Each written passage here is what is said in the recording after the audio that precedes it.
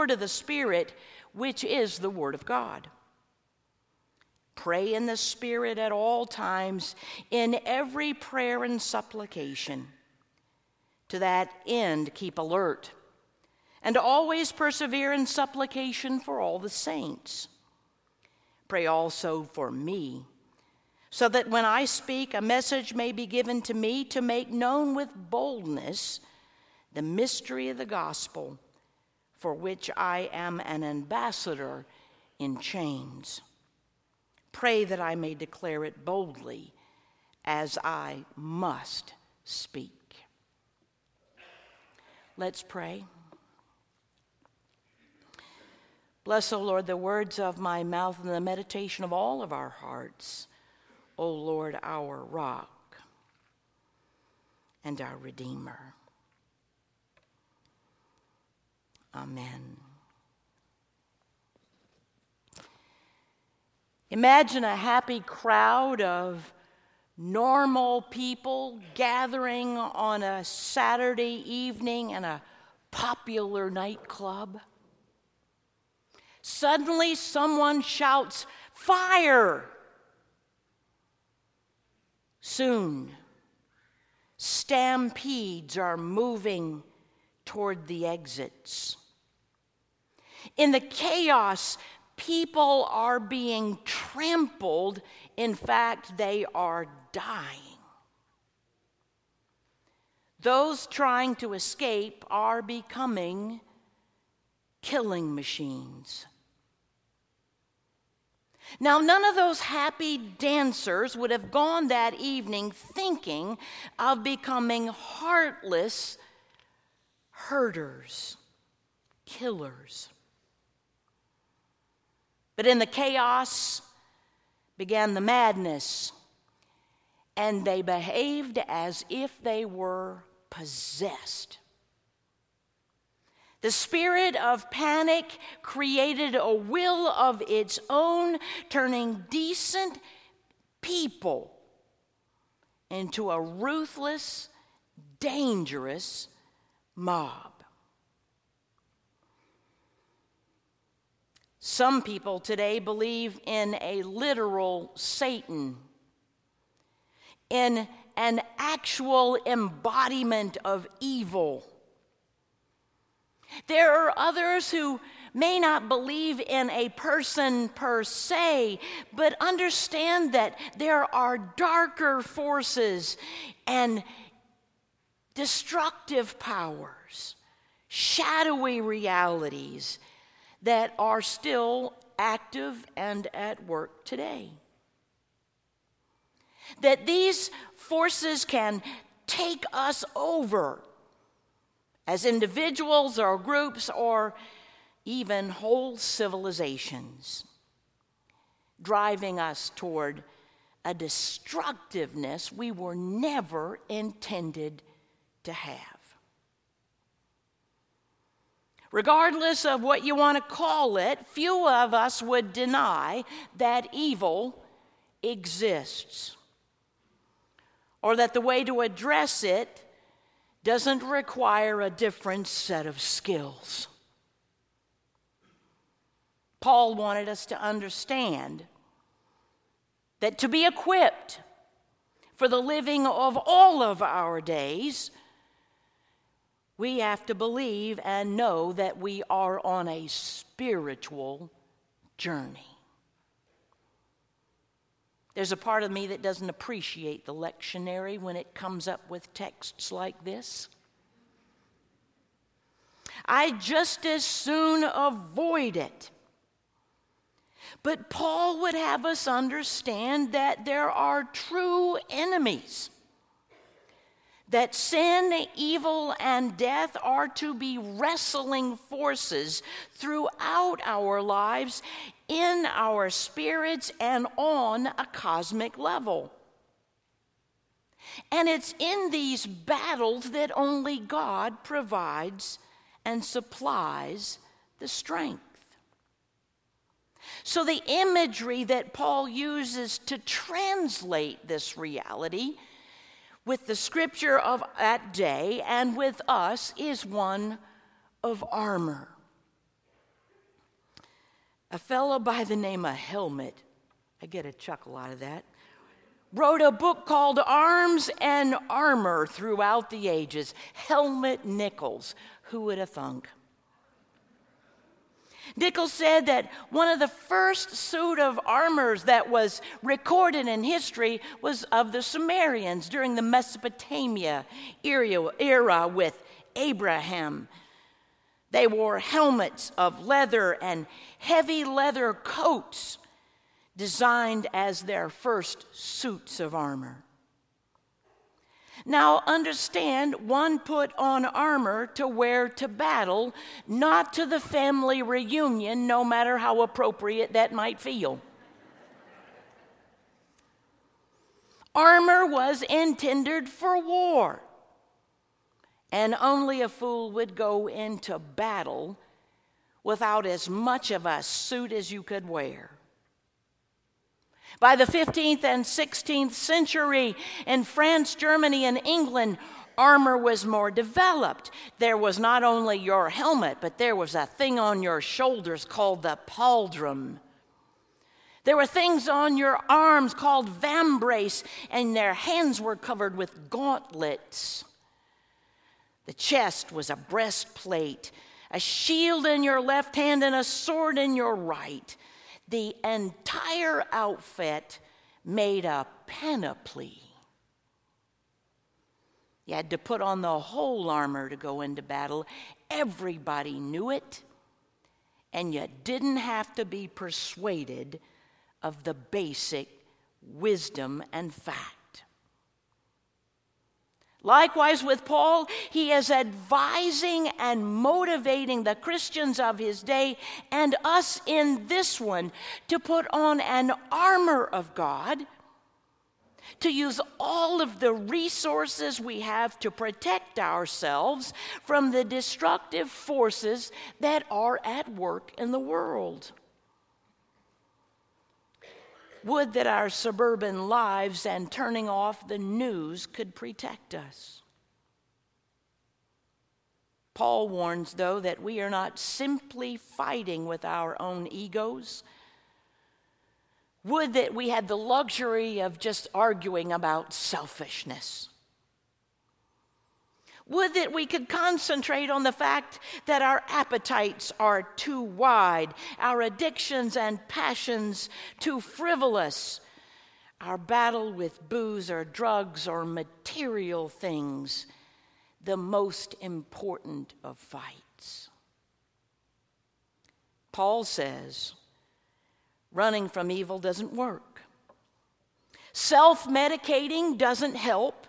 Apathy doesn't shield you. So what does? Paul talks about Christians living in a real world that understands that we not only have a battle, we can face it by putting on the armor of God. Paul describes 7 pieces. Put on the belt of truth. Truth in all things, truth in our words, truth in our actions, our business, and our governance. Wouldn't that were true? Truth about ourselves and transparency in our living. To live truthfully is to live honestly and with integrity, with a genuineness that reflects Christ's presence in our lives. Put on the breastplate of righteousness. Right relationships, healthy relationships, good relationships with all those who are around us, and even the kindness toward ourselves.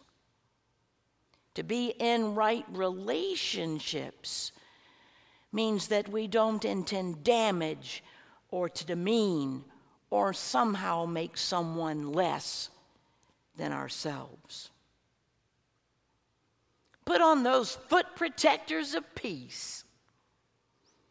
Not to be looking for a fight with ourselves or our family, co-workers, or neighbors, but trying to work through the legitimate conflicts that are always to be found between people and nations and among groups that are different.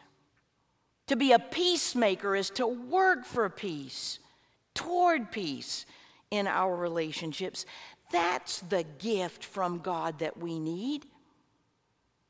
If we can't offer it,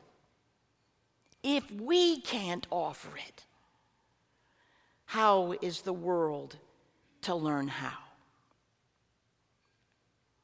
Put on the shield of faith.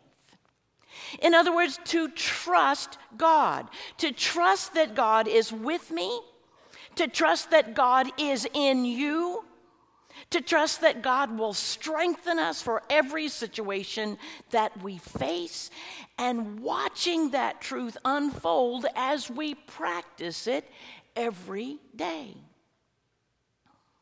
Then put on the helmet of salvation. That's the one where you can take a deep breath. You don't have to question whether or not you are saved. There's nothing you and I have done to earn or merit our salvation. It is God's gift of love to us. So breathe deep and know that safety. A couple of years ago, Bishop Palmer made a saying that wound up on t-shirts, and it said, "I am a child of God, hard stop, period." Breathe in that grace and find in it your strength. Put on the sword of God, the Word of God. There's a power in Scripture, in the words left to us by the saints.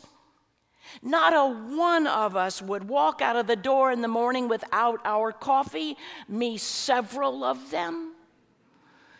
A cup of tea, some breakfast, brushing your teeth, and being dressed in the appropriate attire.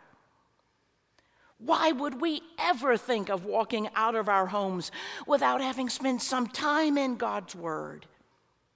Without spending time falling in love with the Spirit, soaking in God's presence, and letting it fill us to the bone? Finally, he says, put on prayer in the Spirit. Now, Paul doesn't associate a piece of armor with this seventh quality, but its importance is nonetheless huge. Praying in the Spirit, in the mood, in the emotion, in the remembering that the Spirit in us dresses us in a way which we wouldn't be ready otherwise. So, why get to all that trouble? Why all the armor and preparedness? Because, my friends, this is a thriving strategy, not a survival one. We're going in battle to thrive as God's people, not simply to win. If this message is to be understood, we as Christians would look at ourselves and know that we are to be exemplary peacemakers. So in the midst of this fierce fighting around the world, in the middle of the chaos, we Christians would bring a gospel of peace, that helmet of calm, the whole armor of God's love, the rightness of relationships. We'd bring it all so that everyone could see the world through God's eyes. We'd behave with more empathy, with more kindness, because we'd see each other as brothers and sisters in Christ, as human beings, as we were human in Christ doing. When we get into that kind of thriving strategy, then we understand peace in the midst of the chaos. Rick Hansen is a psychologist at University of Berkeley. says peace can sound mere sentimentality or cliched. But deep down, peace is what we most long for. Not a peace inside that ignores the peace of someone else or is required by shutting down. We want a real, durable peace, a peace that you can come home to even when it's covered or surrounded by fear, frustration, or heartache. It's the peace that reminds us that some things aren't gonna change. 2 and 2 will always be 4. The good that you did yesterday or today will be there years later. The ocean may produce different waves, but it's still gonna be the ocean. And what I'm here to tell you today is that God will always be God, and you will always be God's child. God will always love you and will always hope that we learn in strong ways how to love each other. While it's just as certain that the world is going to continue to struggle, God's peace is what happens in the middle of the struggle, not in the absence of it. After all, the important thing is that we stand. The word stand is listed 4 times in verses 11 through 14. And if I had to pick today a favorite scripture, it would be from Isaiah chapter 7, verse 9, which says, "If you do not stand firm in faith, you shall not stand at all."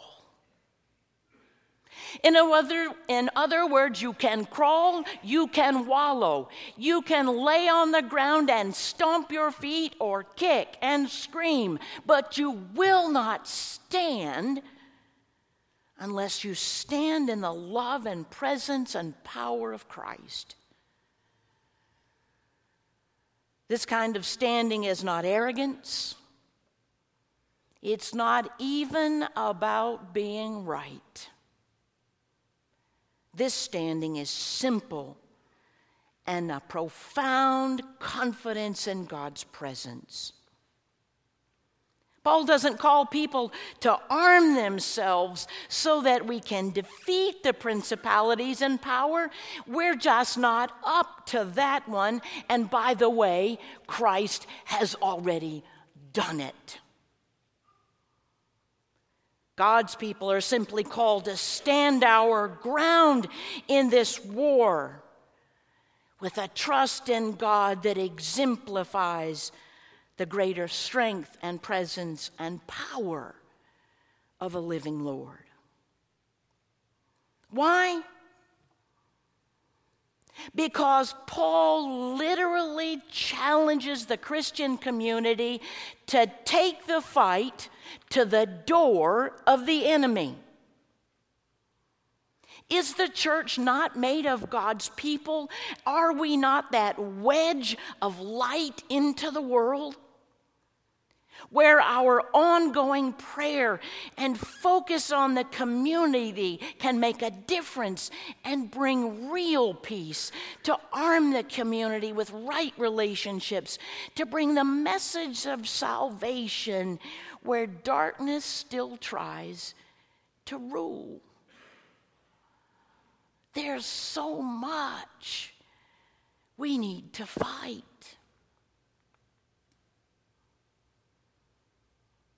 Would that we could hide. But in the news this week, there was a woman by the name of Chance, her last name. She had gone up to see a friend of hers, and as she walked up the steps, her toddler, Titches was his nickname, is sitting there. He's 3, eating his cereal. Alonzo Turner, the boyfriend of his mother, comes out, sees that the child has soiled his pajamas, picks him up by the pajamas, hauls him into the room. The 6'2", 220-pound factory worker tells the child to bend over, and he beats him with a belt. And when his breakfast comes up, he smears his face in it. I will spare you the rest of the details.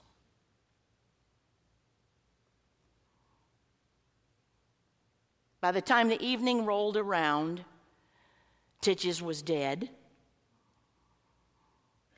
Turner was charged in the assault of his mother, but his mother as well was charged for allowing the child to be endangered. She's going to spend 45 years in prison. You tell me where there's any light in that story. Would that it didn't even have to exist, but it does. And that's why we still need this scripture, and we need our spiritual backbone, and we need our armor, and we need our prayers, because the battle is waging, my friends. And as far as I know, our faith, the sharing of it, the living of it, the fight for truth, for right relationships, for a trust that God is with us, is the only way I know to oppose the darkness and have a thriving strategy. I want to close with a prayer that one of the commentators in my study shared. It was his mother's morning prayer, and would that we might learn it. Oh God, this morning I come into the stillness of your presence to begin this day with you, so that out of this moment I may take with me a quiet serenity and strength to last me all day long. I've come to find wisdom so I don't make any foolish mistakes. I've come to find peace so that nothing would worry or upset me through the day. I've come to find love so that nothing would make me bitter, unforgiving, or unkind. I've come to find justice so that I would always work for the poor and disadvantaged in the world. I've come to begin this day with you, continue it with you, and end it with you, so that this would be a day which had nothing to regret. Hear this morning prayer for Jesus' sake. Amen. That woman knew how to get dressed. You do too. You do too. And as much as I'd love for the world to be different, your love of God and God's love of you is still the best and only answer I know. May we go and thrive so that the world thrives with us. Amen.